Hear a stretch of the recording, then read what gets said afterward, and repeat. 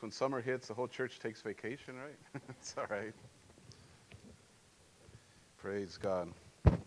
All right, well, let's get right into it. Let's go ahead and pray. And we've got a lot of ground to cover this morning. We have communion also. And we're glad you're here. We welcome our online church.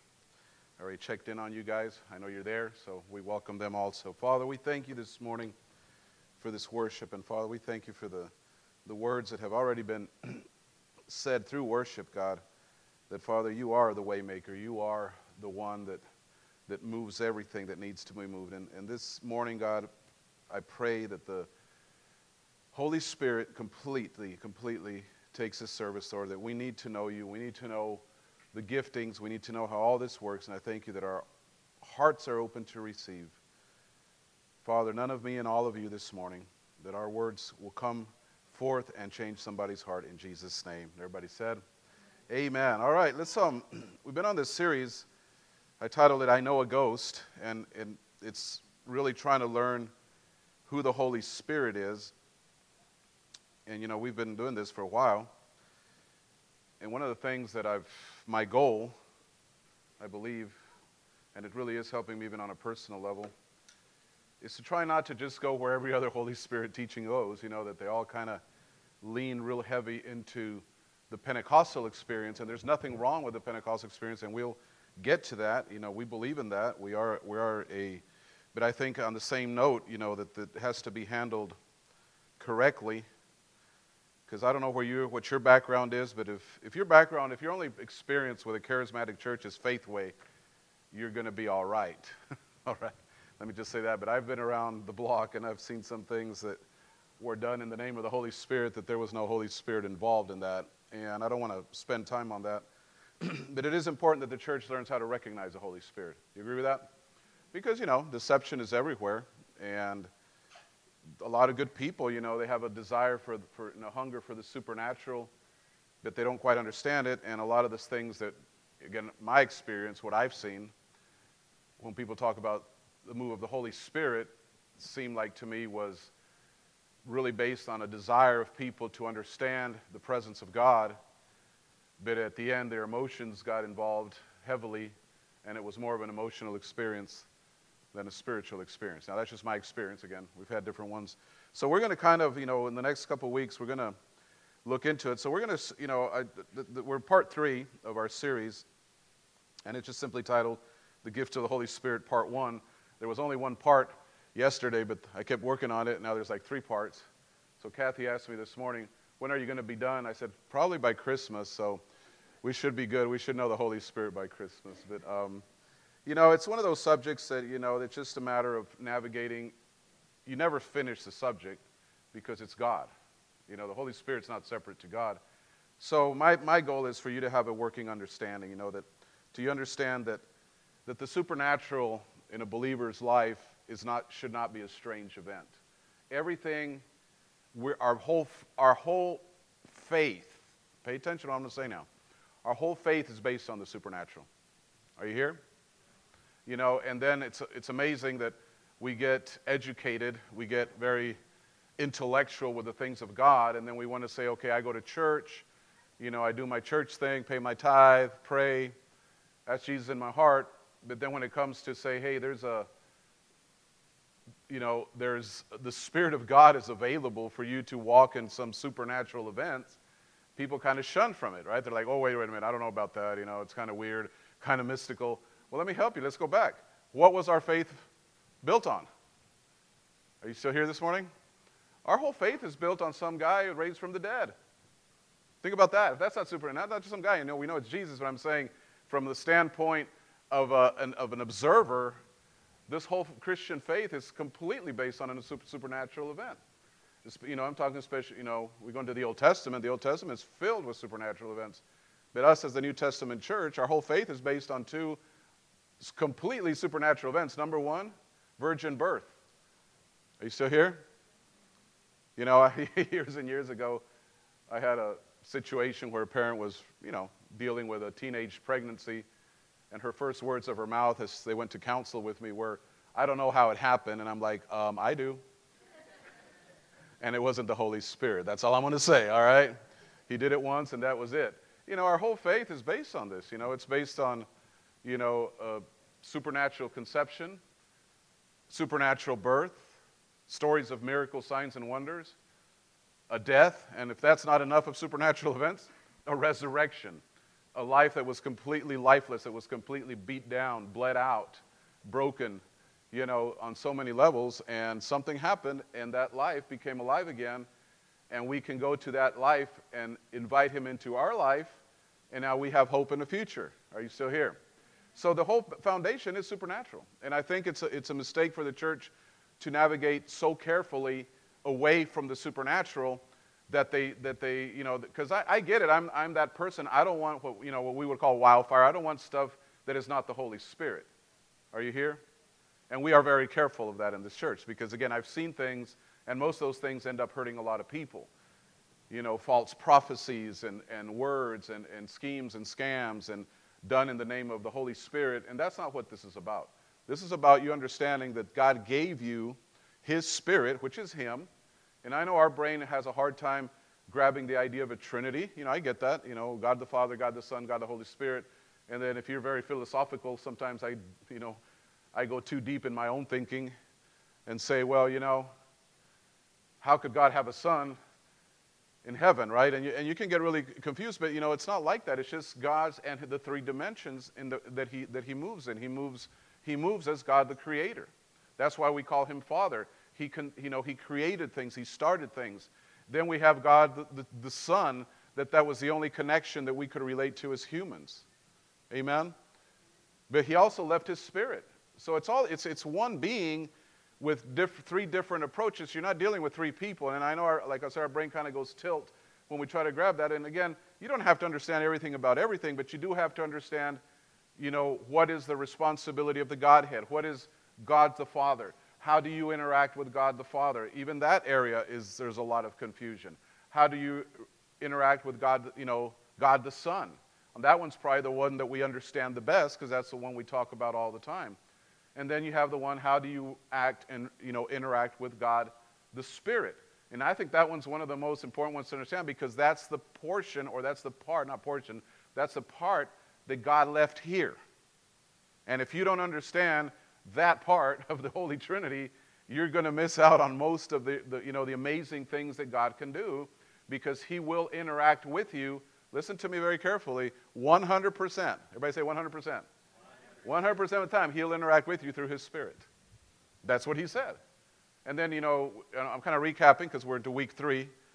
The very first service we talked is very foundation. You have to define what pneuma is. What was his name? Was he a ghost? What is he? No, the word pneuma is the breath of God. And then you begin to really think about it. And it depends how much you want to think about this, but you can really dig into understanding that the breath of God is everywhere. Amen? The breath of God is everywhere. I mean, it's everywhere you see it. There's no creation. There's not a living being out there, not a plant or an animal or a person that it does not exist because of the breath of God. Pay attention now, because everything, I'm going back to Genesis, everything was created through his breath. And that is the word for spirit. Amen? Y'all stay out too late last night or what? You're like, I know the Bruni people stayed out too late. So if they fall asleep, cut them some slack. Because their graduation went on for like 18 hours. But it was good. It was good. I left like an hour 5. I had to leave, but that was fine. No, just kidding. Last night I was over there. It was great. But, we really have to understand this idea of who the Holy Spirit. So let's go into it. Go to John chapter 20, verse 19. And I want to show you because we have this idea that the Holy Spirit came upon the church on the day of Pentecost, and that is not correct. And we're going to separate these things. The Holy Spirit did not come on the disciples on the day of Pentecost. The Holy Spirit came on the disciples when Jesus spoke and breathed. The same breath that we find in Genesis, we find it in the New Testament, John 20, verse 19. That evening, and this is referring to the evening, after Jesus was raised from the dead, and he ascended to heaven, he descended and walked with them 40 days. That evening, that's what it's referring to. So this is right after the resurrection, to give you a little time frame of where we're at. And because they were afraid of reprisals from the Jewish leaders, they had locked the doors, but suddenly Jesus appeared among them and said, "Peace to you." Then he showed them the wounds in his hands and his side. They were overjoyed to see the Lord with their own eyes. Jesus repeated his greeting, "Peace to you." And he told them, "Just as the Father has sent me, I am now sending you." Now pay attention to that verse 22. Then, taking a deep breath, he blew on them and said, "Receive the Holy Spirit." Now, this is important that you see this because, we're a charismatic church. We understand the move of the Holy Spirit, but we seem to lock it all into the book of Acts. And we're going to talk about that probably next week. I don't think I can get to that today. But there's this one event that you cannot ignore. Because we have this picture, and I for years I heard it like this, and I processed it like this, and then through more study and more reading, you're like, hey, wait a minute, this is not 100% accurate in the way it was presented. Not that it was wrong, but it sounded like, well, the disciples, Jesus came, he hung out with his disciples, no major event happened. He told them, go to Jerusalem and wait. And they went, and they all just stayed there in that upper room, 120 of them, and then the Holy Spirit came on them, and they were all filled with the Holy Spirit, and they spake in other tongues, and you know the story, Acts chapter 2. Well, that is a separate event from this. This is really the beginning of the church. A lot of people say, well, the book of Acts is the beginning of the church. We recognize it as the beginning because there was a structure. There was not only 12 of them, there was 120. So yes, we can say, from a theological perspective that, the beginning of the church is Acts chapter 2, but not the beginning of the move of the Holy Spirit. Because now there's an event that could have not happened till the resurrection of Christ. And this is what you got to grab onto. All these disciples, while they were walking with Jesus, they weren't born again. You realize that, right? Cricket sound would have been good there. Amen, Pastor Box. We realize that. Thank you for your excitement on that revelation. They walked with Jesus in the Old Covenant, in the Old Testament. The New Testament begins the day that he is resurrected. That's our covenant. And you have to understand dispensations because then you get everything mixed up and you're trying to pull stuff out of the Old Testament and apply it into the New Testament. And that's, that is the analogy, the example that Jesus used by saying you can't put new wine in old wineskins. He said you can't bring the law into grace. And the Holy Spirit is very important that you understand because the Holy Spirit is really the one that's going to help us understand that transition. So the disciples, the Holy Spirit, just like the Old Testament, and I talked about this last week, would come upon people. They would do amazing feats, but then the Holy Spirit would lift off people. And you can see David do some amazing feats like kill Goliath, and do these amazing things by the Spirit of God. And, a few chapters forward, he's committing adultery and having a guy killed. Same guy. Why? Because the Spirit of God lifts, and then they're mortal, they're just mortal flesh. They don't have any, the Adamic nature was on top of everything. And that's why in the Old Testament you see them do, a very spiritual thing, and then you see them do a very flesh thing. Amen? And that, we can bring it into the New Testament, and here we go. Because here's the thing that every one of you, I don't want to say every one of you, but most of us, and I'll include myself, we'll struggle with. We will struggle with. Because we believe we are spiritual beings, and we have the Holy Spirit, we go to church, we love Jesus. But most of you, or not all of you, but some of you, some like me that are not completely redeemed or as holy as you are, all it takes is for somebody to flick you off and you find out how spiritual you are. Thank you for your excitement on that one. You're over there all Hillsongy, worship Jesus, and somebody goes, boom, and it's like death metal now. Come on, you know what I'm talking about. You didn't want to go there. And anyway, I'm not going to tell my stories about that. But you know what I'm saying? It's very easy to move from a very spiritual perspective or a very spiritual moment and immediately go into a place where you don't really want to go. And that could be various reasons, from addictions to fighting to strife to so forth and so on. So kind of recapping this idea, here on this scripture, you see now the disciples now have the ability to be born again because now Jesus has been resurrected. And they all believe in Jesus. And we Christians, evangelical Christians, we got the salvation experience down to a little cute little card. Pray this prayer, you're saved. And there's nothing wrong with that because if you believe it. But at the end of the day, whoever calls upon the name of the Lord shall be saved, right? So all these disciples technically were born again as soon as Jesus walked into the room, and as soon as they recognized him, they're like, they didn't have to go, oh, Jesus, come into my little heart. They didn't have to do that. They were like, Jesus, born again, right? But then God said, that, wait, there's one more thing. And Jesus did exactly what his Father did back in the Garden of Eden. Think about that. So we go back to the Garden of Eden. We're not going to go back in Scripture, but I'm trying to carry you through an understanding of how this works.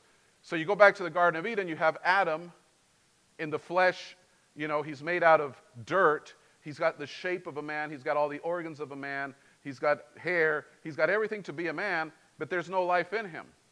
And what does God do? It says, and God breathed into the man Adam, and he became a speaking spirit. So we have Adam becoming a speaking spirit, Old Testament, the beginning of the church. New Testament, we have Jesus doing exactly the same thing over, yes, living beings, but now he's breathing his spirit into his disciples. Are you with me now?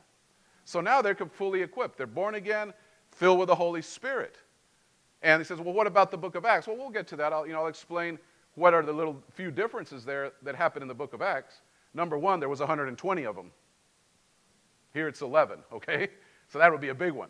But nonetheless, it's still, the event was here. You know, this is where Jesus says, okay, I've gone to heaven. I've delivered my blood at the Holy of Holies. I've come back down to hang out with you guys for 40 days, teach you some things about the kingdom of God. But hey, wait a minute. Y'all line up. And now he equips them. For what? To do supernatural things. Because you see, once again, you live in a complete natural world full of all kinds of natural stuff, including disasters. You know, you've heard the idea, natural disasters, you know, cancers, wars, strife, immorality. We could go down the list of all the upheavals of society, and nothing new. They've always been there. You know, it's not like, oh, this is the worst time to live. It's always been evil. You know, now except we see it on Facebook and everywhere else. Back then they didn't have that. But there's evil has always been. But so we come to Christians, and if we're not careful, Christianity will become, and is becoming, and I'll tell you why you can tell it, and I don't want to give you all the statistics. It won't take you all but a Google search to find it. But you know, even denominations, I was very, very much surprised. Well, I guess not surprised. I was just, you know, eyebrow raised to my forehead moment that the Baptist church, and not just the Baptist, you know, Baptist is a huge organization. I came out of the Baptist organization. Good organization, you know. But they ordained a transgender pastor. Now, let's stop acting like that's okay. I mean, if you're all okay with that, you got a problem. And that problem is called this. If you're okay with that, you got a problem. If you're okay with homosexual pastors, you got a problem. You know, I'm not bashing homosexuality. I'm just saying that's not for the church. Are you here? That's part of that system, that immoral system.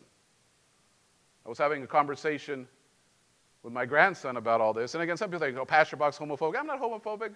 You know, I just believe homosexuality can be cured just like cancer. That's what I believe. I just believe it's another dark thing the devil puts on people. Doesn't make them less people. Doesn't make them less humans. I've interacted a lot with people that have chosen that lifestyle, and I've seen some people come out of it. I've seen some people not come out of it. But, you know, I was explaining something, you know, to my grandson about this, you know, because we're talking about all this, and it's really crazy that you have to have these conversations with an 11-year-old, but that's the age that we live in. I said, you know, here's the thing, because he was asking me, you know, like some of his classmates, they were saying that they were bi and they were this. I'm like, these kids don't even know how to wipe their butt. What are you talking about? Sorry, but I mean, that's really, you know, do you think an 11-year-old really knows what their gender, I mean, yeah, they know what their gender is. All they've got to look is down. But to say, well, I'm lesbian, I'm a homosexual, you know, that is not. That is being programmed into them through society. Se acabaron los amenes. You see, I get to the point of my dad told me years and years ago, you're going to get to an age where you don't care. I just reached it. I really don't care what you think. I don't care. You know, online if people start, oh, I don't, Pastor Box is wrong. I'm just going to give you, I'm going to give you little information. Now that I'm on that subject, somebody needs to hear it, on how do you address it. So, for example, most people that subscribe to that lifestyle, not everybody, but most people, they have to subscribe a little bit into the atheism idea, because if you're really going to worship the true and living God, it is pretty clear that he frowns on that. Can you say an amen? It's all through the Bible. It's not like one random scripture. It's in the Old Testament, it's in the New Testament. That is not an appropriate thing. Again, I'm not saying that, you need Jesus. We all need Jesus, but let's not act like it's normal. Now that I'm on that, I need to stay on it, right? Yeah, I want to get off of it really quick. But so this is what I said, because I had these debates. If you know who Charles Darwin is, he is the creator, or the one that came up with the idea of natural selection, or what you would know as the theory of evolution. And if you're an atheist, you have to subscribe to that. You don't have any choice. You can't subscribe to anything else. You can't subscribe to creation. You have to subscribe to evolution. Well, evolution, the first rule, I don't know if maybe the first, but one of the main points of natural selection is the reason evolution exists, according to Darwin, is because every species has to try to ensure its future. In other words, only the strong survive. So every species will evolve according to their, for the ability for them to continue to exist. That's the basis of the law of natural selection. So here's a question to all our A, B, C, D, E, F, G, LGBTQ community and all the other letters they want to add to it. If you subscribe to that lifestyle, more than likely you probably believe in evolution. Well, according to your leader, Mr. Darwin, you have to cease to exist. Because according to the laws of natural selection, you will disappear.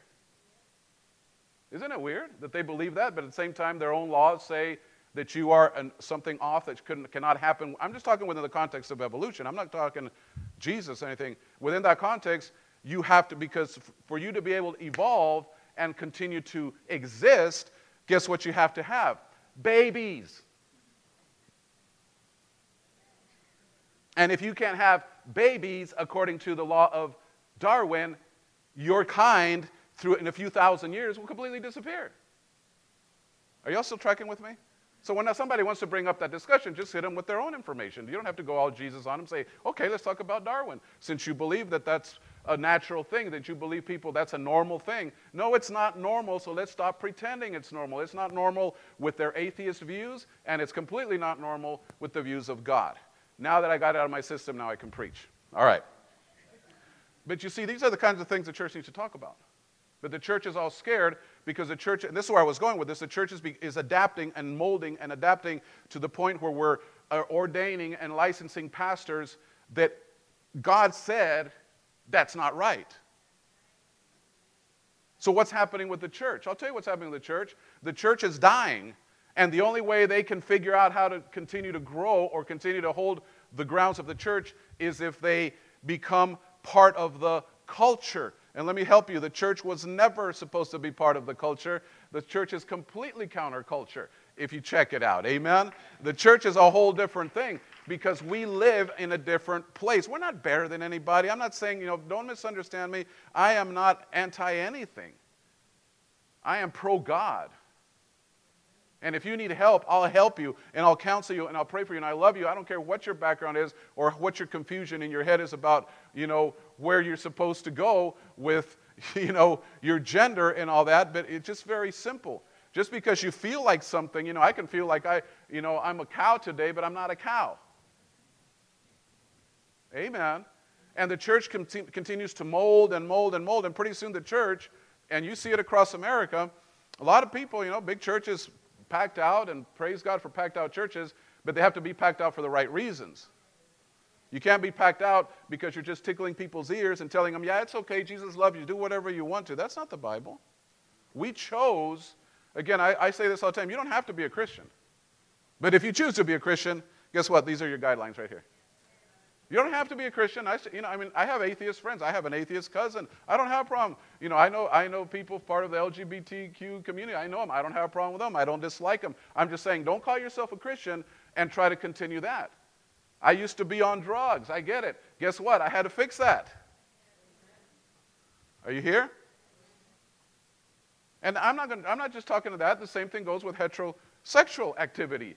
Because once you're a Christian, you're supposed to be with one person. And you're supposed to have one of these. Not the Bible, the ring. Get one of these too. So you didn't see it because I covered it with the Bible. Because some people say, well, I'm a Christian, but I'm just going to sleep around. No, well, yeah, you might be a Christian, but you're in violation to God's covenant. Did he have a fight with Pastor Monica? Or why is he being like that? No, I'm not. But I'm saying we need to understand some of these things because the Holy Spirit, this is all connected, church, is not going to function in stupidity. And that's what it is. The Holy Spirit will function and will move in your life and will give you a supernatural lifestyle if you let him. I can tell you, we could sit here for the rest of my time. I could just sit here and tell you one story after another story after another story after another story that makes no sense in the natural, but we saw God move. I'm not going to do that. You know, maybe I'll share a few, but I could just sit here. Have you had a supernatural life? Oh, yeah. From finances to protection to all kinds of crazy stuff. Amen? You know, we were coming down, I'm trying to look around, see if anybody in this room was with us. I guess not. Well, Maurice and Michelle were. Michelle somewhere. We were coming down in a van with a crazy Ukrainian driver. Ukrainians, well, I'm not going to talk about them because they're watching me. I love y'all, but y'all need to learn how to drive.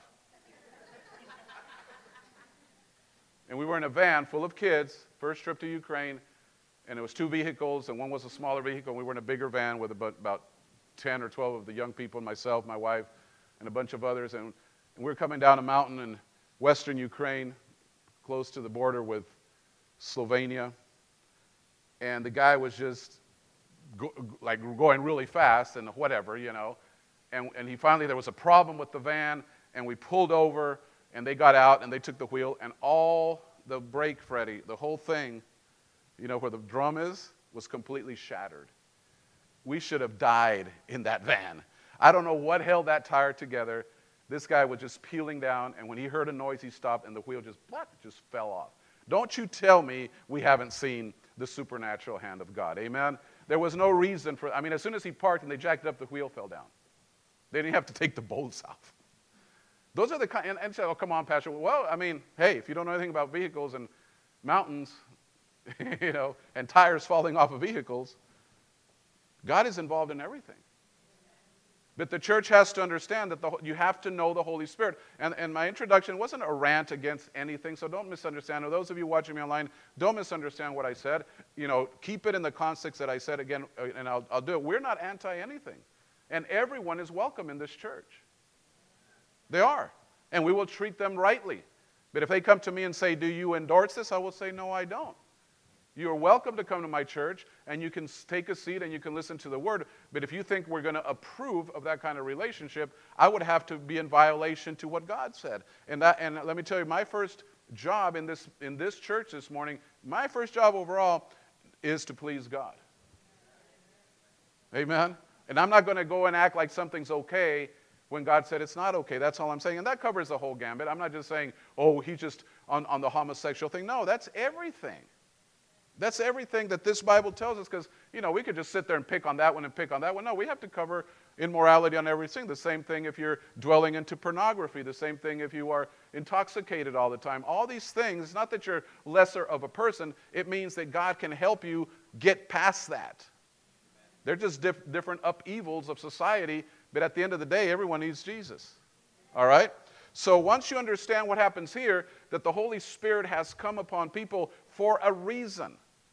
And I know we're going to do the gifts of the Holy Spirit, but you're going to be surprised that when you talk about the gifts of the Holy Spirit, there's a whole lot of other gifts than the ones that are just mentioned in 1 Corinthians 12.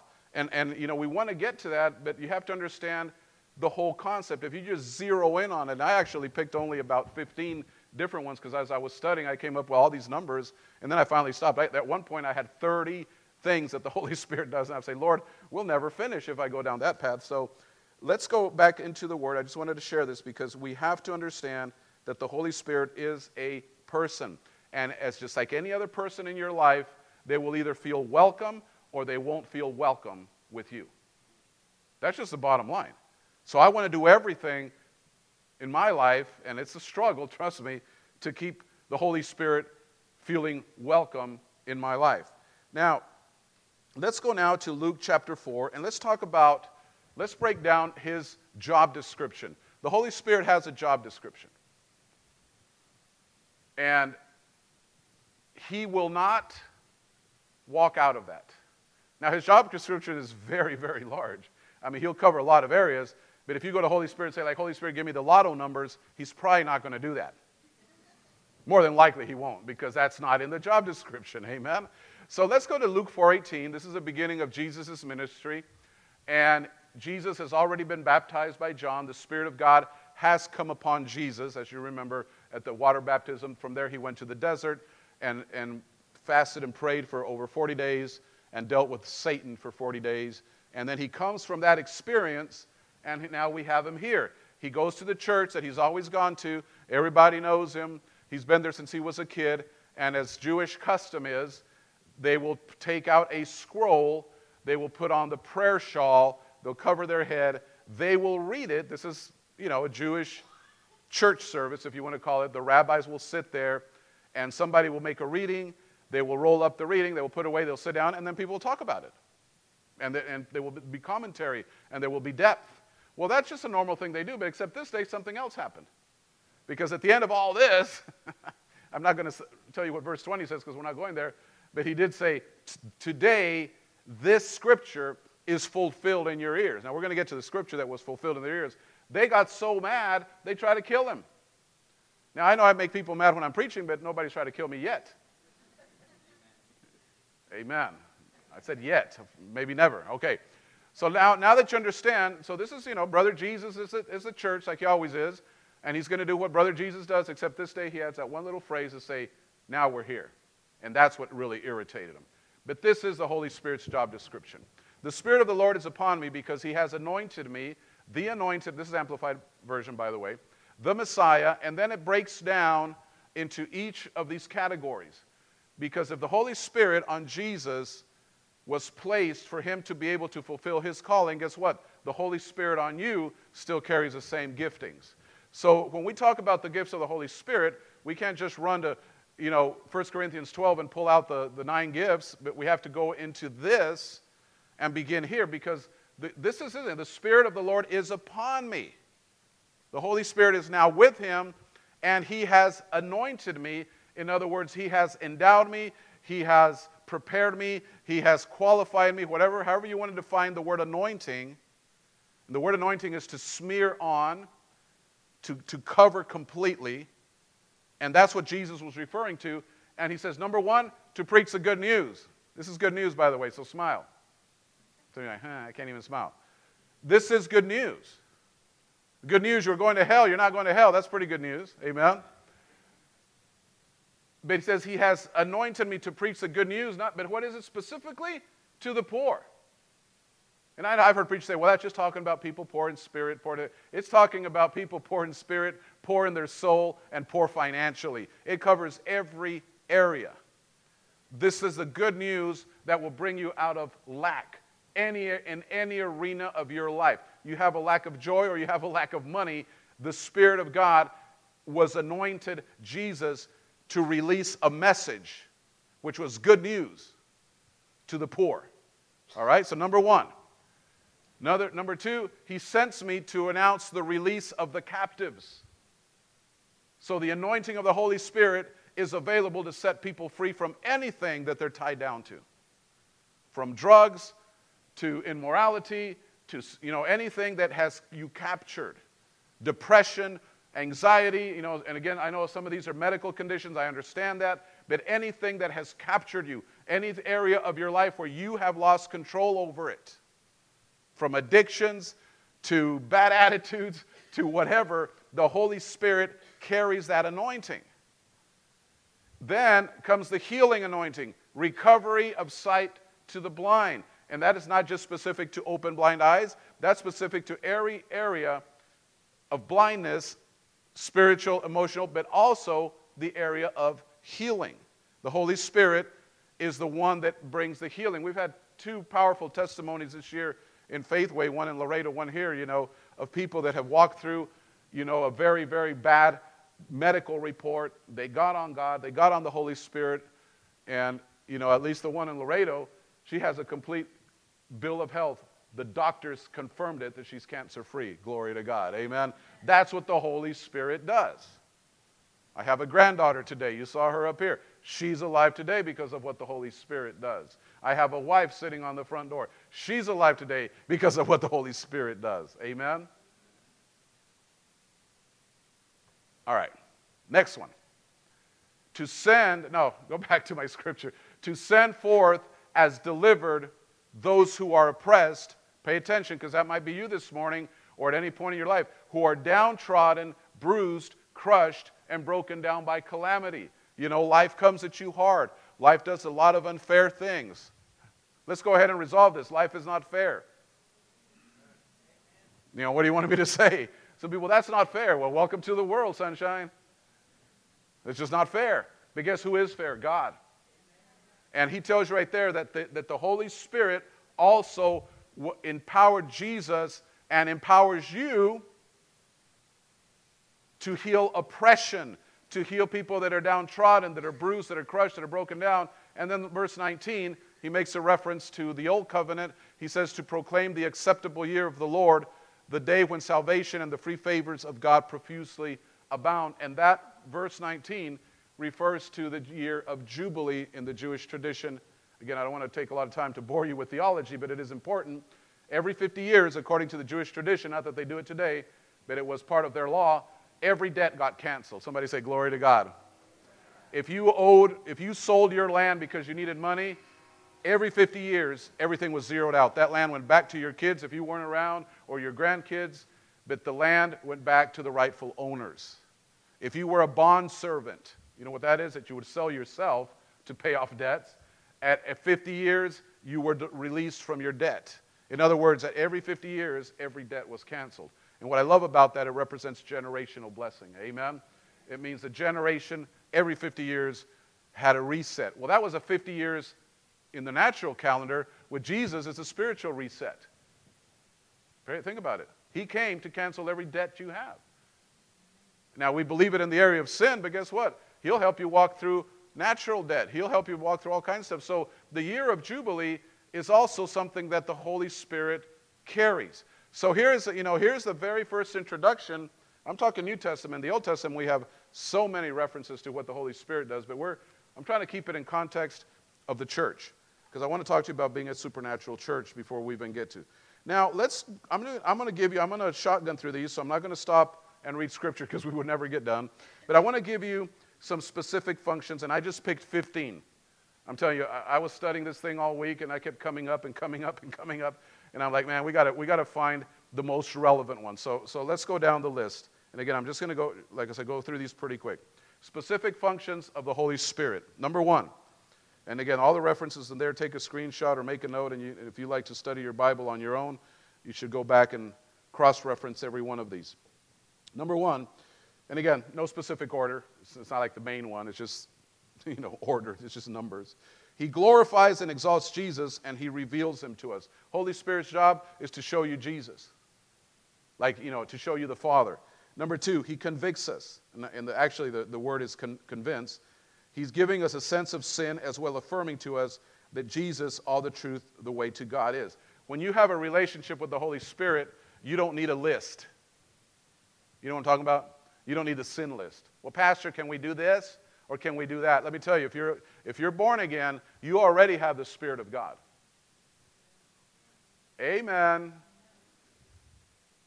You mean if I'm born again, I'm out? Yeah, you can't have God without the Spirit of God. So every one of you already has that little gnawing feeling, that little scratchy thing in your spirit when you're navigating away from God's best. As you remember, sin, let me spend a little time on this just to clarify it. Sin means you miss the mark. That's all it means. There's a perfect target. You want to hit the bullseye, but you keep hitting on the side. That's really what sin means. That God has something really good for you, but we keep hitting it. So guess what? The Holy Spirit convinces you. And again, back to the small inner voice that we talked about last week. He'll tell you, hey, come on, man, don't talk to your wife like that. Don't do that. Turn that thing off. Don't lie on your taxes. Hoy, bien cristianos, se acabaron los amenes. Some of you guys have some social security numbers. You don't even know who they belong to. Anyway, that's all I'm going to say. Well, I think they're related to us. Yeah, whatever. Number 3, he lives in us. You're not alone. You know, these words should never come out of a Christian's mouth, even though they do come out a lot. I'm so lonely. You're not alone. You're never going to be alone. You can be acting a fool, and you're still not alone. The Holy Spirit's not going to give up on you. The Holy Spirit's not going to leave you. He lives in us when we acknowledge Christ as Savior and fills us and allows the Spirit access to every part of our lives. Number 3. Number 4, he guides and leads us when we ask, leading us into what? Into truth. He will never lead you into deception. He will never lead you into these things. You know, H will remember some of these stories. You know, and that's what I'm saying. The charismatic movement has done a lot of damage, and people get weary of it because there's a lot of weird people acting like the Holy Spirit. And, you know, and I've heard this one more than once, but I had a lady years and years and years ago. We were still in the little building, and one day, you know, she came and said, Lord, you know, Pastor, the Lord told me I need to go back to school. I'm like, okay, that's probably a good thing. Go back to school. So she went back to school, you know, back to, you know, university. And about a month later, she came back and says, Pastor, the Lord told me I need to leave school. And I told her in my very loving and sarcastic way, I said, well, I guess God can't make up his mind, can he? Because you see, that's not what the Holy Spirit does. The Holy Spirit doesn't confuse you. He leads you to truth. You might not like the truth, but he'll lead you to truth. Like my opening statement, that might make some people uncomfortable, but I said it in full love. I have no odd against anything there. But he'll lead you to truth. And he'll tell you this is wrong. Amen. This is wrong. He'll tell you. And he's not going to give you an hour explanation. He'll say, this is wrong. So the Holy Spirit, we have the Holy Spirit, so we shouldn't have a sense of not really knowing. And that's what I'm saying. When you see all this craziness that's happening in the church now of, you know, organizations licensing and ordaining people with, you know, alternate lifestyles, you know what? Those people aren't being led by the Holy Spirit, because the Holy Spirit would never lead you to that. That's not something he's going to do. The other one, you know, he lives in us when we acknowledge Christ. Let's go to the next one. Let me just keep reading off I'll just go off the screen. He guides and leads us when we ask, leads in all truth, helps us understand and apply the Scripture to our lives. If you don't understand the Scripture, ask the Holy Spirit. If there's something I say that you don't understand, you can always go back and listen to it again. And at this time, you ask the Holy Spirit, Holy Spirit, can you reveal this to me? Can you explain this? I've had these conversations. I have these conversations. You know, I'm almost, 28 years in ministry. And every time I study, I'll run across passages. It happened even this week. I'll run across something, and I'll sit there, and I'll read various translations, and I'm still not grasping it, and I'll try to read in context, and I'll read from the whole chapter, and and I'm still kind of gray area for me, and I'll just say, okay, Holy Spirit, let's talk about this, because I'm not grabbing it. And if you just sit there for a few minutes, it opens up. It's amazing how this works. It really is cool. He teaches us how to pray and prays for us when we don't know what to pray. That's in Romans. Some say, well, I don't know how to pray. Ask the Holy Spirit, because he'll teach you how to pray. It says in Romans, he does intercession for us. He's there for you. So all these things, so where I'm going with this list, these are all gifts. These are all endowments that the Holy Spirit has made available to you. All right, let's keep going.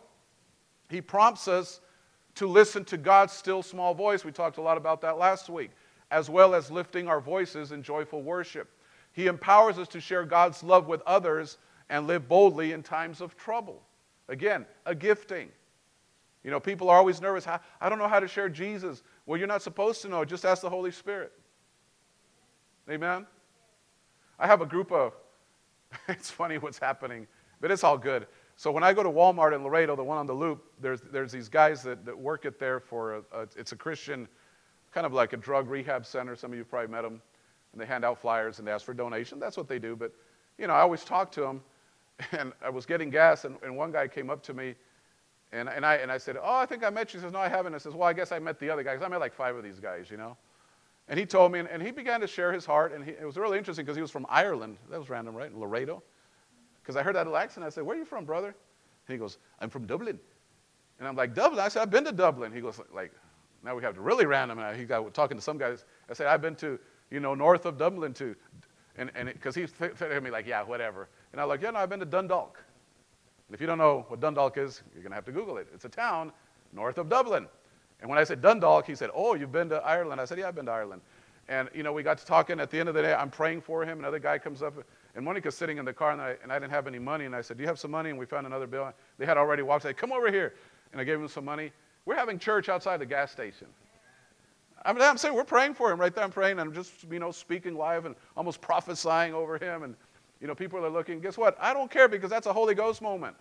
You think I care what people think about me? First of all, they don't know me. This is really easy to get past people because there's only two kinds of people. Let me help you. For all of you that are, ¿qué van a decir? The people that don't know you, guess what? They don't know you. You can act a fool. They don't know you. And the people that know you already know you're crazy, so it doesn't matter. So just be free. Come on, somebody, get free. Share Jesus. Talk to people about Jesus. What do you have to hide? But you got to learn to depend on him. That's how you keep from being weird. Amen. Somebody out there needs to hear what Jesus did for you. But the Holy Spirit will bring it. Just in a show of hands, raise your hand if this happened to you. You got to talking to somebody, and stuff came out of your mouth, and you know that you're not that smart. I'll raise both hands. I'm like, whoa, dude, it sounds like you almost went to university or something, right?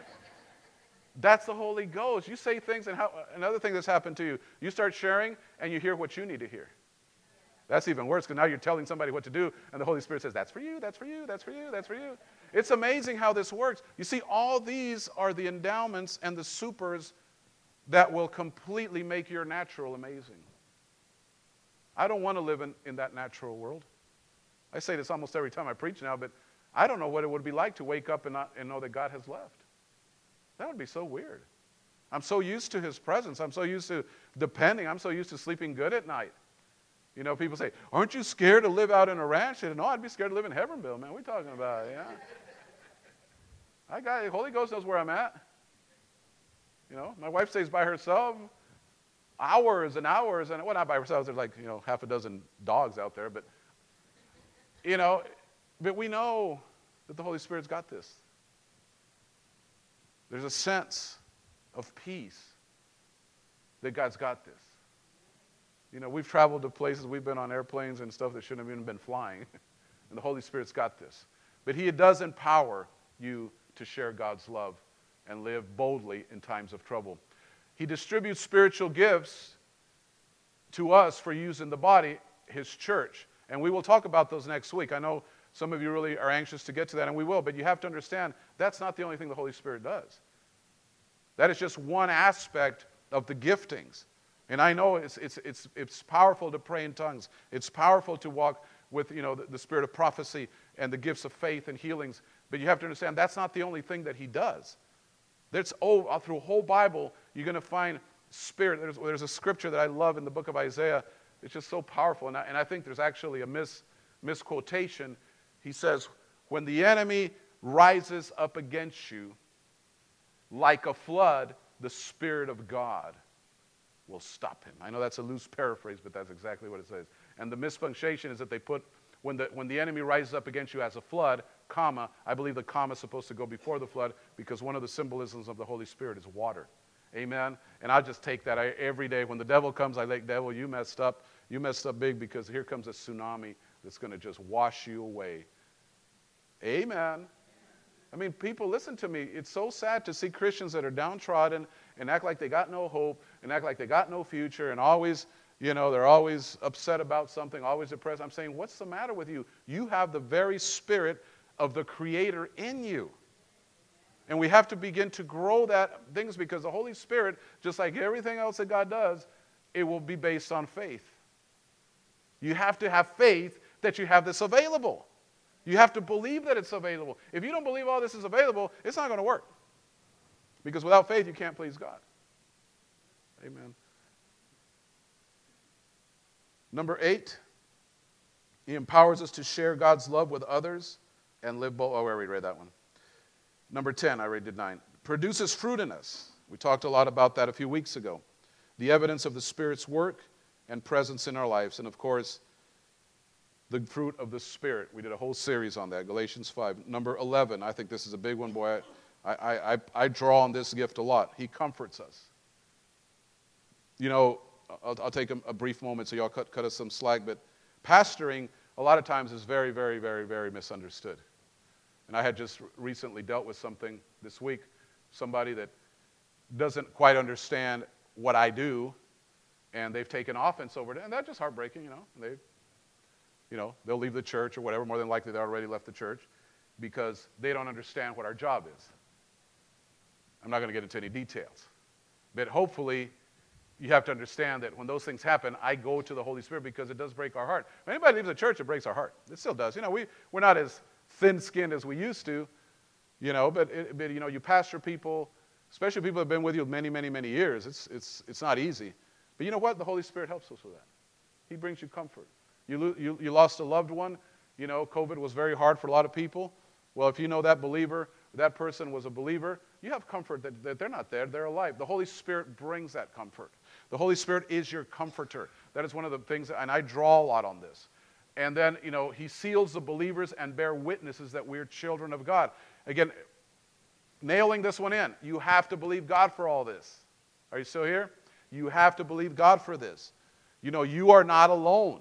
He seals it. The Bible, Book of Romans says, the Holy Spirit reminds you that you're a child of God. When things aren't going your way, when I had this conversation, I believe it was, I have so many, you guys don't realize how many phone calls and text messages go on in our life. And that's fine, that's what we do. But it was something in that nature, and I told this person, I said, the Holy Spirit knows exactly where you're at. And that helped them to understand. Says, you're not alone in any of this. He will witness. When everything is not going your way, that small inner voice said, come on, cheer up. You're a child of God. It's going to be all right. Look at your neighbor and just tell him it's going to be all right. Do that right now. Somebody needs to hear that. It's going to be all right. That's a prophetic word for somebody right now. Whatever you're dealing with, listen to me.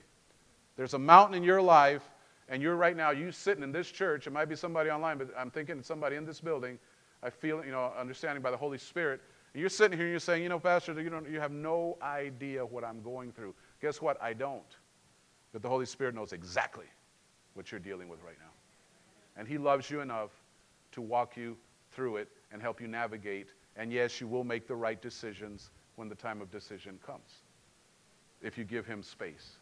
I don't know who that was for, but you take that. And the last one, unites believers in oneness to the body.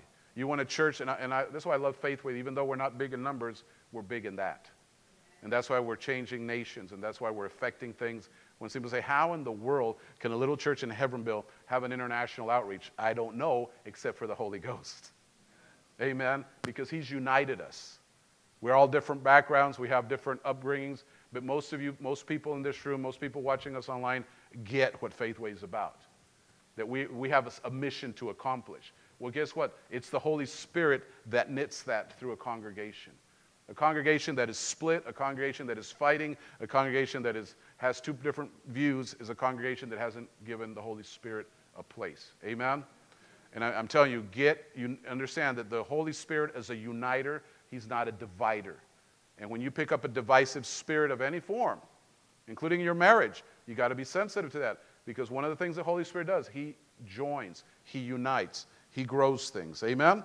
Okay, now this is where I want to get. I just got a few minutes to introduce this. Like I knew there was no way we'd finish. So I broke it up in two parts. Now we get to really the big one. Go with me to 1 Corinthians 12. And this is really, if you're going to get one thing out of this message this morning, this is it. You have to understand that the love walk is a must. And we're going to try to define biblical love. Because there's a difference between I love my dog, and hopefully there's a big difference between I love my dog and I love my wife. Amen? I love my kids. Some of you are like, well, I love my dog more than my kids. No, that's not. No, you love your kids. That's a different place. But even all those kind of loves that we have as a human, because some people go from I love a hamburger to I love my wife, No, we're talking about something else. We're talking about an empowerment of love that God will put on your heart where you can forgive on automatic. Hello? Where you can really forgive on automatic. The Holy Spirit needs this environment. You say, I don't know, Pastor, I still have... Well, you have to deal with it because the Holy Spirit has to have this because guess what? The Spirit of God is love. How do you... this is really simple. This is a really simple question. How do you expect the Holy Spirit of love to move inside of you and within you and make your life supernatural if you spend your whole time in strife? Hello? How do you expect them to move? How do you expect them to feel comfortable? You know, it's sad to say, but all Christians aren't Christian. Because Christian is not just a tag, it's a lifestyle. And that lifestyle of Christianity should be based on love. I mean, if there's one thing that Jesus is going to identify us with, is by our love. Did he say that? You will know them by their love. He says you won't know them by the sign on the church. You won't know them by what denomination they are. You'll know them by their love. And the Spirit of God is a spirit of love. Man, I've been reading some stuff. I was going to, but it won't take time. And I just started this book, but so far it's so good. It's called The Face of the Deep.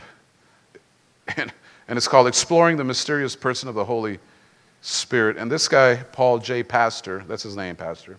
No, he's not a pastor. Maybe he is, but that's his last name. He really gets into this thing about what is love. And there's some insights there that were really refreshing to me, because he says love is everywhere.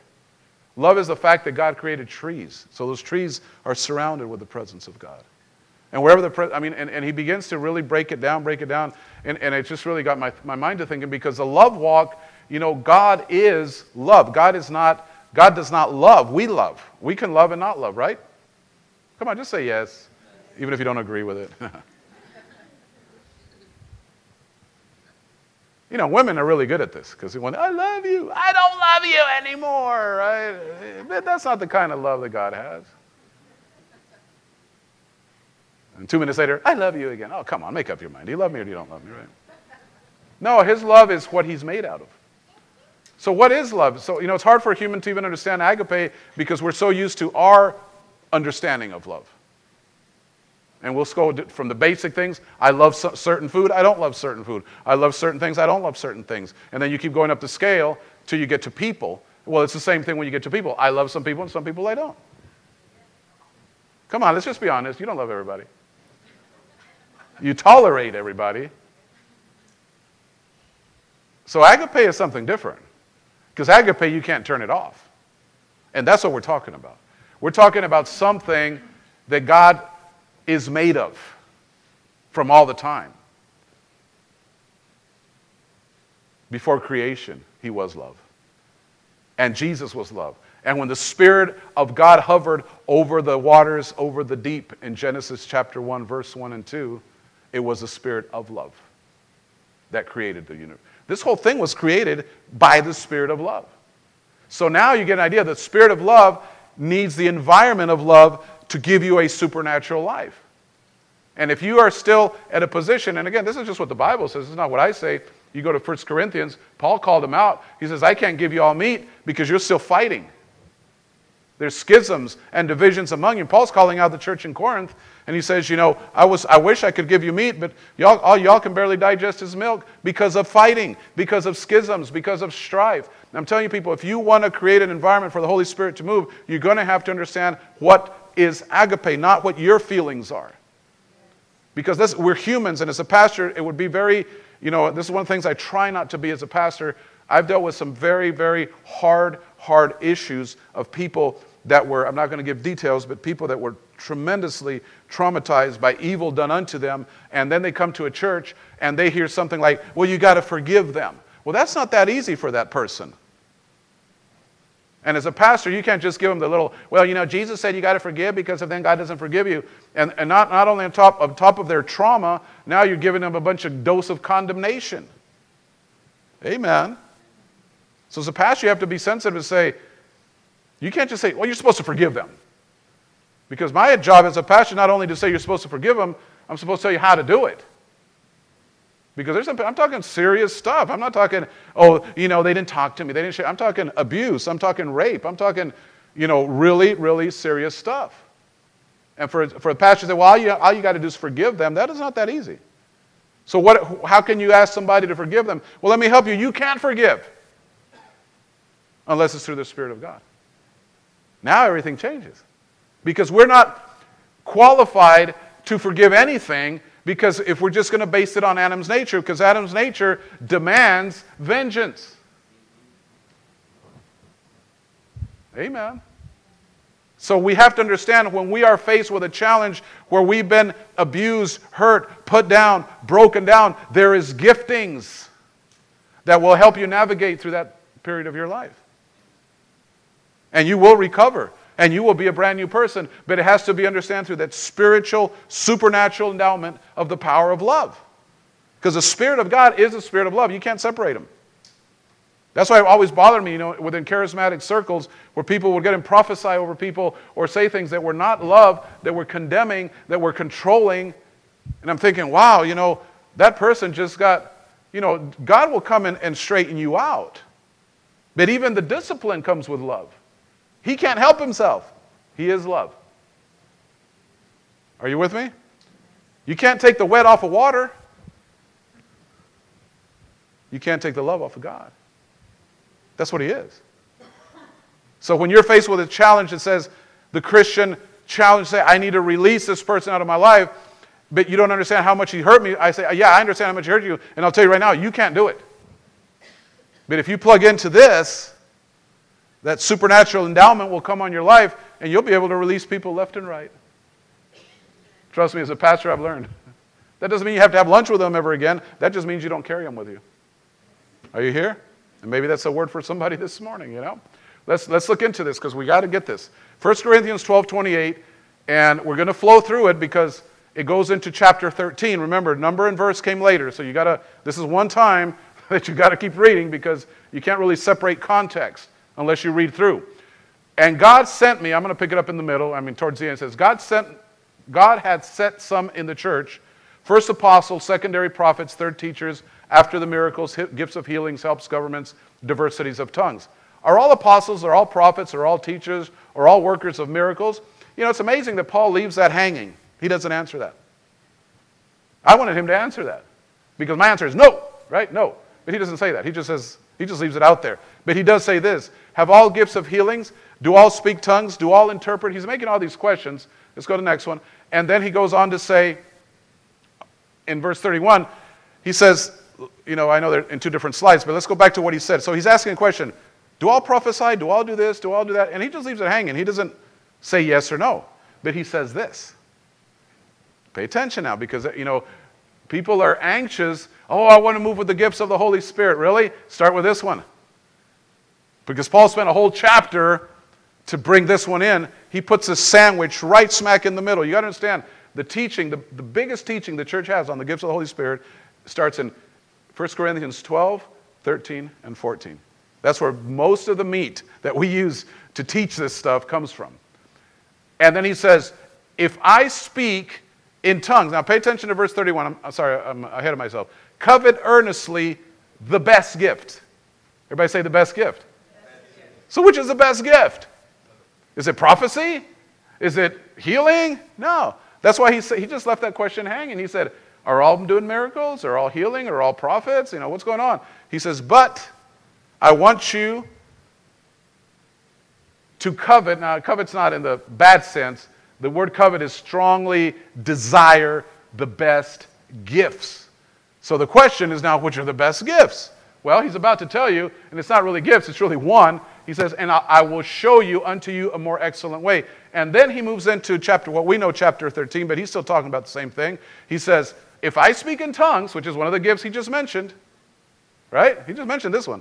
So now he's going to start clarifying all this. He says, of men or angels, but I do not have love, I am only a resounding gong or a clanging cymbal. You don't want to do that. So, now he's breaking it down. If I have the gift of prophecy, well, he just mentioned prophecy. So he's addressing them now. But he's not addressing them like we expected, right? We expected a big no or a big yes. He just said, wait a minute. Before we go into the awesomeness of these gifts, and they are awesome, and you should have them, and you should know how to use them. But he says, if I have the gift of prophecy and can fathom all mysteries and all knowledge, and if I have faith that can move mountains, but I do not have love, very simple statement, I am nothing. Church, listen to me this morning. You want to move in the Holy Spirit? You're going to have to cultivate love. Because it's a love that we don't understand. We're talking about agape. We're talking about a supernatural form of love. What causes a church like this one to get involved in a nation like Cuba and pour thousands and thousands and thousands and thousands of dollars into that nation, not expecting anything ever to come back to us, except, of course, God's harvest? It's called love. It's just called love. It doesn't make sense. What causes a church like this one to pour all this money that we're doing, and again, thank you all for your generosity, but this week we have this big BBS, is because we believe, like Kathy said, in that seed. But you know what fuels that? Love. And when people say, y'all are crazy, no. We've just understood something, that God will place a demand on you to love, to release love. And He'll do it this very week. And He will make you love the unlovely. That's really where it's at. He'll teach you how to forgive the unforgivable. That's love. He'll teach you to reach out to some of the darkest corners that you would never, ever, ever imagine going to because of love. We don't do things, at least, I do have this problem. Y'all can pray for me. I don't overthink too many things ever since I was a kid, and I would get in a lot of trouble. I didn't really, it's funny because yesterday when I spoke to the class of 21 in Bruni and just very briefly spoke, because they gave me 2 minutes and then very graciously they gave me 2 more. And you all know me, that was a miracle. I was able to preach a sermon in 4 minutes. It's not happening today or ever again, so y'all don't ever get excited about that. I don't know where I was going with this, but it was good. I'll come back. Oh, I know what it was. About the little 10 points I gave to them. And I don't know if they listened to them on them. But within those, it was this idea. To walk in these things, to go to these places, to understand the move of this. And now, again, I didn't get all preachy because it's a school and it's like that, but my point of it is, God will set you up, but it will be fueled by a love for things. And I look back again at my life, and I look back at these decisions. That's where I was going, to these decisions that I've made, because one of the points that I made in the 10-point super fast sermon I gave them was make sure you think about the consequences, right? Make sure you decide correctly, because every decision has a consequence. Well, that wasn't wired into me, and I used to make a lot of decisions without ever thinking about the consequences. You're like, wow, this wasn't good. But you know what's something that love does in the right context? It doesn't keep you in a place of non-resolve, if that makes sense. The love of God a lot of times doesn't make any sense. But in your knower that that's what you're supposed to do. Has anybody been there? It makes no sense. But inside of you, God says that's what love does. And that's really where I'm going to this, because Paul is breaking what he addressed, he's breaking it down now. He says, if I give all I possess to the poor, which, we do, and give over my body to hardships that I may boast, but do not have love, I gain nothing. So what you're seeing now in these scriptures, you can go to the next one, you're seeing is that every one of these points, Paul is saying there's a move of the Spirit, but if love is not part of the move of the Spirit, nothing that you're doing has any benefit. It's just a bunch of noise. It's just a bunch of emotional, charismaniac stuff. Amen. Verse 4, now he begins to tell you the personality. Because love is a living, breathing entity. Remember, it's not just a feeling. It's not a mushy feeling. God is love. God is a person. Love is a person. Love is patient. So you could change every one of those words, love, and put God there. And it was still the same thing. So if you say, what's God like? God is patient. God is kind. God does not envy. God does not boast. God is not proud.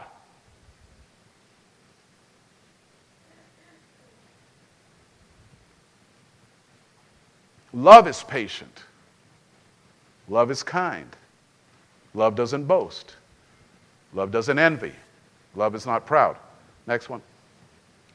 It does not dishonor others. Love is something of respect and honor. It's not self-seeking. All this is love. It is not easily angered. It keeps no records of wrongs. Say amen, ladies. Come on. Yeah, I know what I'm talking about.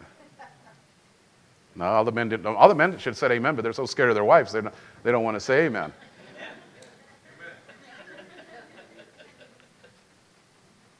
Sometimes my wife won't remember what I told her yesterday, but she'll remember what I told her 25 years ago when I was mad.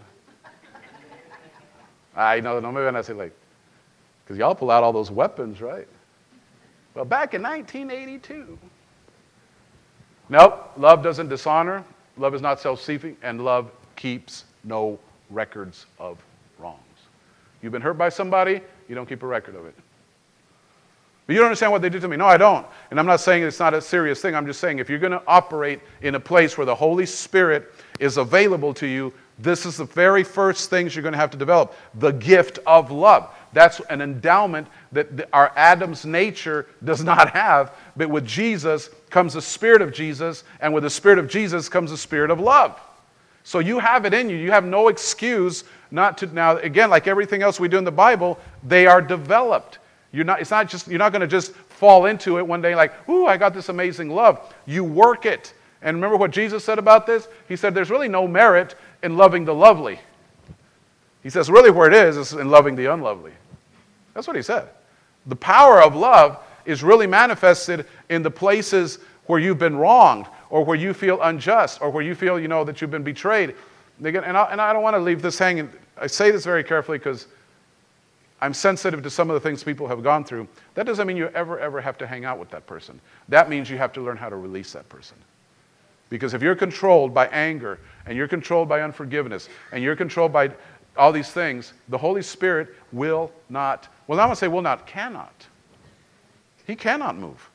He needs this environment. So when you're talking, well, I want to learn about prophecy, that's going to be awesome when we learn about that. But the first thing you got to learn is how to love people. Because if not, then you'll fall into a deceptive spirit. And I already said this because I've been around this too long in my life, where you'll get people that'll say, oh, I got a word for you. And I'm like, oh, boy. Somebody tells me that, it's like, I'm like the Mandalorian, just zit, everything closes up. Somebody don't want to talk about it. Don't worry about it. The Star Wars stuff. It's just like, as soon as somebody says, I got a word, I'm like, okay, here it comes. Now, sometimes it is a word from God. But it seems like most of the time it's a word of control. Huh? Because even when God corrects you, He corrects you in love, right? Love does not delight in evil, but rejoices with the truth. And I keep putting the word love. Love always protects. Love always trusts. Love always hopes. Love always perseveres. Again, you can interchange all those with God. All right, give me the last. I think we're getting close to the last slide. So, verse 8, oh, I love this one because this is the big one. Love never fails. God, say it, never fails. Love, say it, never fails. So a person that is developing their love walk, guess what happens? That person never fails. Well, that's a good word, man. If you didn't get anything else, that was worth your morning right there. Love never fails. When you make decisions based on God's love, even if it makes no sense in the natural, you won't fail.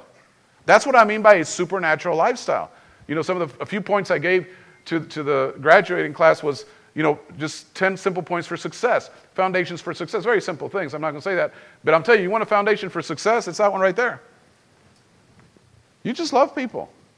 It doesn't matter, And the ones that are unlovely, you forgive them and you bless them. And it's amazing. When you lay on love thick, it changes people's hearts. If not, wait till you go to a restaurant and get you a waiter or a waitress that has a bad attitude. Please don't send your food back. That's not wise. I amaze people. Man, they'll sit there and say, oh, the steak is not cooked. I'm like, dude, it's coming with extra gravy. You know that, right? That's all I'm going to say. I'm going to ruin y'all's lunch. No, you just love people. If the food's not well done, order something else or don't eat it.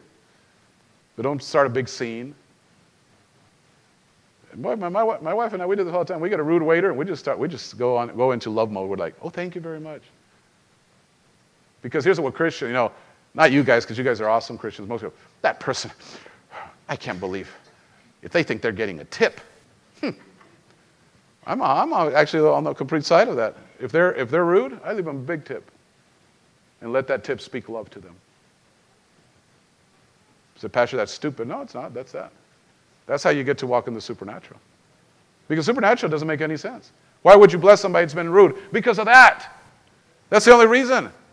I feel like not giving them anything. But love says no. You fix it. And you say thank you. And you say please. And you treat those people with respect. And we've seen those people change within 5-15 minutes when they're serving you. Come on, how many have had that experience? Or maybe somebody at a store, maybe somebody at a counter. You don't know what hell they're going through. Come on, cut them some slack. Amen? All you can do is walk in love. Maybe it's not this, you can make choices afterwards. You can never go back to that restaurant. But all I'm saying is love never fails. And any circumstance in your life where you choose a love walk, guess what? It's not going to fail. And he goes on to say, and this is towards the end, we're not going to spend a lot of time. He says, but where there are prophecies, they will cease. Where there are tongues, they will be stilled. Where there is knowledge, it will pass away. For we know in part and we prophesy in part. But when completeness comes, what is in part disappears. Because somebody used to say, well, there it is, Pastor Box. Tongues have disappeared. No, he says when completeness comes. In other words, when this is fulfilled, then all that stops. We don't need tongues in heaven. Can I hear an amen? We don't need prophecy. We don't even, the love of God is the atmosphere of heaven. So you don't have to try to love in heaven. You breathe love in heaven.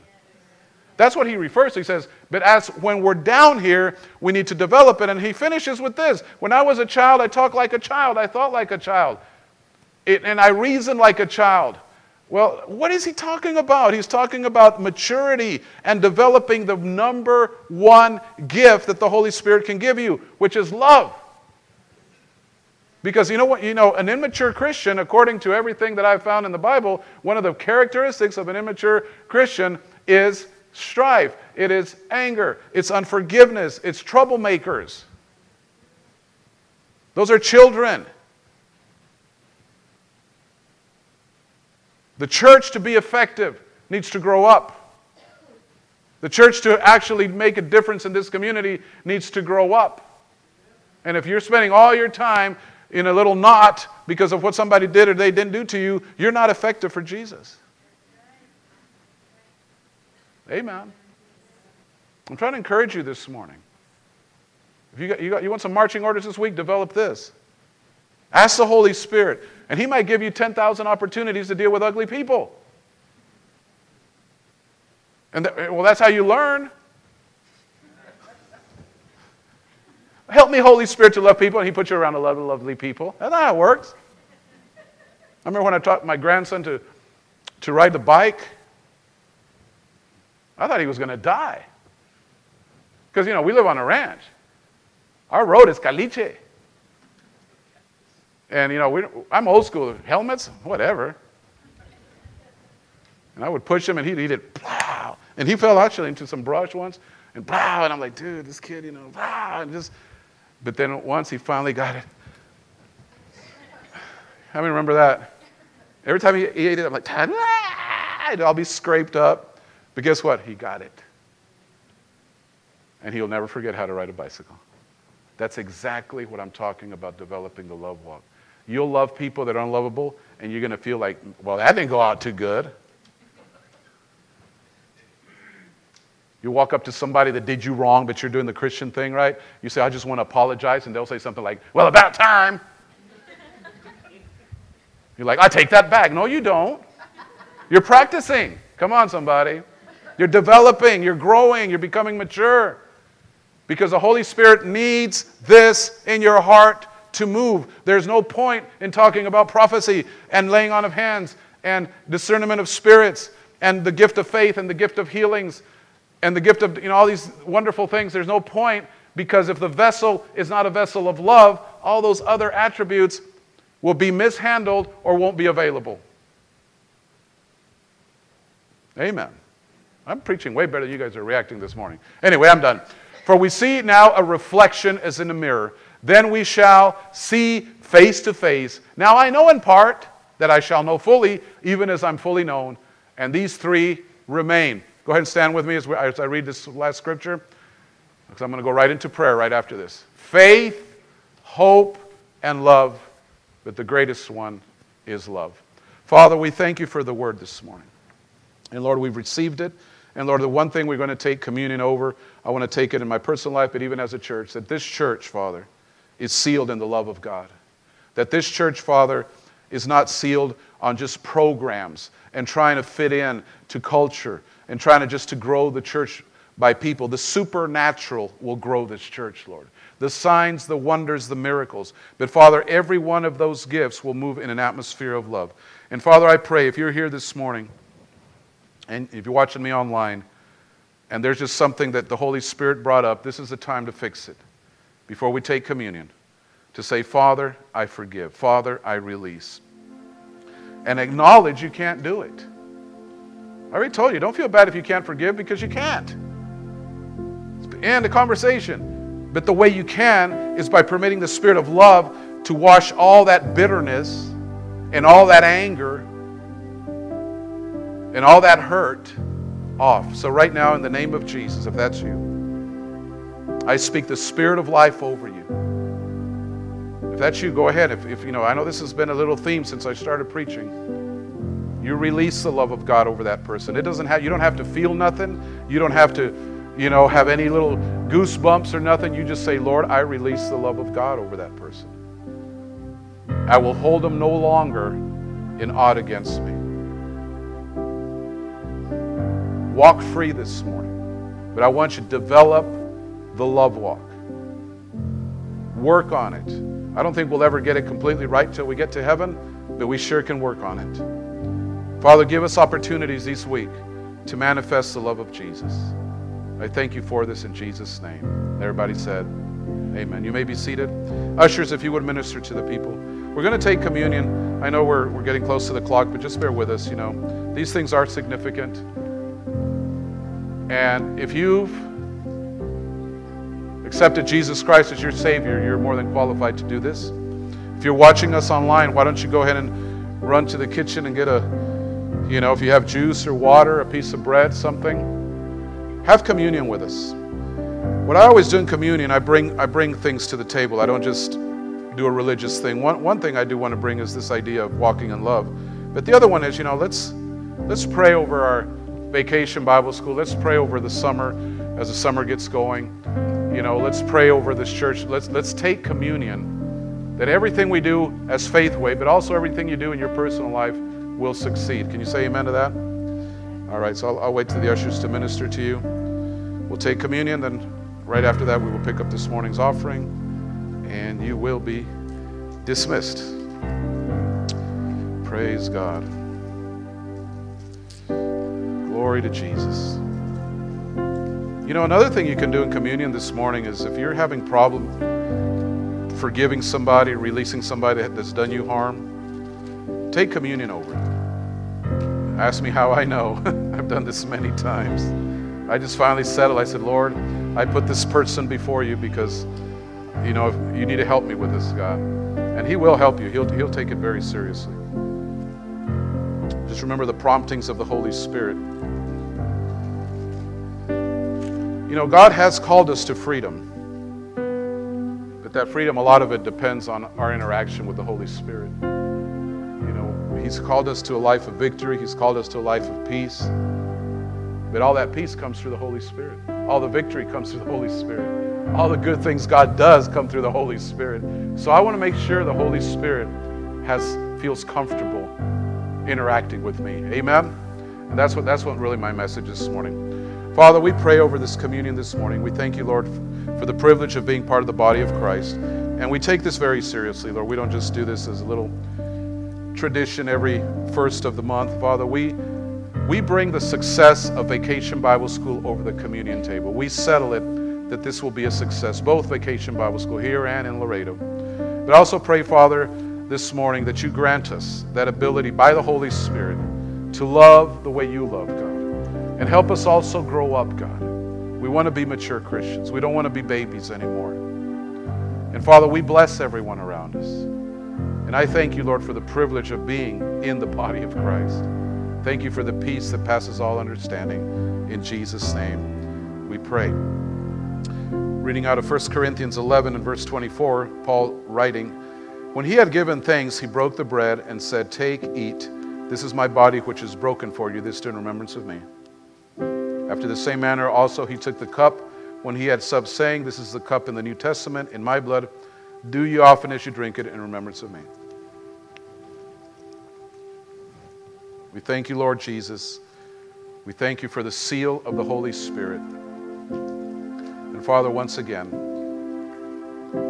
we take communion knowing that this is serious for you, that it's not just grape juice and a bread, but Father, it's something more significant. It's something more profound.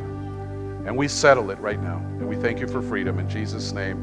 And everybody said, amen, amen. Well, ushers, you may minister back to the people. Well, did you get something out of all that this morning? Praise God. So much better when I actually preach it. I've been studying this all week. When it actually comes out, it's just so good. And we'll stay on this next week. Hopefully you can come back, and we're going to keep working on it. But like I said, my job was to help you, my job is to help you, help all of us, help myself, because the more I had a real deep thought yesterday. I said, the more I learn, the less I know. You ever felt that way? Right, H? Is that how it works? The more you learn, the more you find out you don't know about anything. That's how it is with God. You would think after 20-something years, man, I start digging into some of this stuff, and I find out things, Freddie, right there that, like, wow. You would think after 28 years I'd know that. No, we're all growing. We're all growing. It's good to see you guys this morning. Amen. I want to give you a quick update on Cuba. We received a generous offering from Jerry Savelle Ministries, and we want to thank him for it. And most of that money has already been transferred to Cuba. There's talked to Pastor Yoed quite a bit. Things are moving. Things are still. They really think there's a change coming. I had a long conversation. I'm not sure what all that entails, but there's a lot of stuff happening even with the Cuban government. So just keep Yoed in prayer, because we are believing that Cuba will be free. It's just really something that we're all believing for, not just me, but thousands of people around the world that are praying for that nation. So again, thank you for your support. That is still a thing, and we're still supporting. But yeah, we sent, just to give you an idea, because of what Jerry Savelle Ministries sent us and the little money that we had in reserve, we sent $3,500 to Cuba this week. Glory to God, amen. That's going to feed a lot of people. You have no idea how many people. Because there's a shortage of food. There's a shortage of everything in Cuba. There's nothing right now. It is completely done. And that's why they think the government's finally going to fold, just like what happened in the Soviet Union. So let's pray about that. But what I do want to encourage you, this is our last offering. Get behind our VBS, please. Pray about it. I don't even think you need to pray about it. You're part of this community. And I'm part of this community. Even though I don't live in Haverhill, I'm still part of this community. As a pastor. And we try to make this is going to be different. We've never done this. We're bringing these teams in. I think it's going to be really exciting. But again, the goal is not just to entertain kids. Remember that the goal is not to entertain kids. Now, we know that that's what draws kid. The prizes draws kid. We go back to that seed. That's what we believe in. So I don't even know where our budget is at. So I'm not even going to give you numbers. I know we had a budget of roughly $2,000. Again, I'm not sure how much has come in or not, but again, everybody's at a different place. Some people can give $10 and that's an amazing offering. Some people can give $500 and that's an amazing offering. Numbers don't matter to God. What matters is heart. We know that because of the story of the widow and the two mites, that she gave least than everybody, but she gave everything. And Jesus recognizes her heart, not her offering. That's what I want you to do. If you believe in the children of this community, that we can do something different. Because I want you to think of something. Think about the way society is going, the changes we've seen in the last couple years. It's just been insane. Nobody would have ever imagined that a whole society on a world level can change that fast. I'm still, lack of a better term, my head's still spinning of how far we've gone on so many things. Government control, the whole COVID thing, all the lies that you can't believe anything now. Everybody out there has lost credibility as far as I'm concerned. I hate to say it, but organizations that used to be standards like the CDC and other, they're all wrapped up in their political schemes and scams. And the world is just going spinning out of control. And where I'm going with this is we got to give these kids an option. Say amen. You know, we got to give them an option to say there's something else other than that. There's something else other than that. And that's really why we do that. So your money is not just money. That's you're giving these kids the opportunity to have an option to say maybe there is a God. Maybe I don't have to live that way. Maybe I don't have to be confused about my gender. Maybe I don't have to be immoral and crazy like a lot of the stuff that's going on nowadays. So that's why we do what we do. So thank you for your generosity, and there'll be information. So I guess if you're giving online, just tag it. We don't have a VBS drop-down menu, but we do have, I believe it's special. Just drop it into special, or if you even drop it into the missions. I know if it's done today, we will go through the accounting, and anything that's tagged missions or special, because it is our mission, right? Children are our mission field. So thank you for your generosity. There's information on the screen. Of course, there's an envelope nearby if you need one, and you can put your offering there, and there'll be a box in the back. We're going to get back to the way we used to do offerings here in a little bit, as things resolve with COVID. So again, thank you all for your generosity, and we look forward. This Wednesday, we kick off our VBS, so there won't be no Wednesday night service. I'll be here. And of course the teams, and we still need volunteers, as Kathy mentioned. We still need prizes and gifts. The prizes and gifts, you guys can bring them on the last day. You don't have to bring them tomorrow. But when we're done, that's when we give everything away. Just do your part. And the biggest one is invite and bring. Now this question came up, and I'll tell you what I said. Because again, I haven't talked to Angie or anything about the registration, but the question came up and said, what happens if we meet the 200? Well, I'll tell you what happens. I don't turn anybody away. So if we get 200 and kids are still coming, we're going to still take them. 200 is what our goal, and if we reach it, it'll be awesome. But if we go past 200, because I know that came up, we still need for you to register and all that. We had set 200 because it's a lot of kids and the social distancing. But then again, all that, if you follow all the craziness on the news, they've been lying to us for a whole year, so it doesn't really matter. Amen. The same guy that put the masks on us said that masks didn't work anyway, so there you go. So it's just craziness, but no, we will not turn any kids away. So if that's a question, but we do want you to go through the registration process and do it online and so forth and so on. Amen? And again, hopefully we'll see some of you here Wednesday.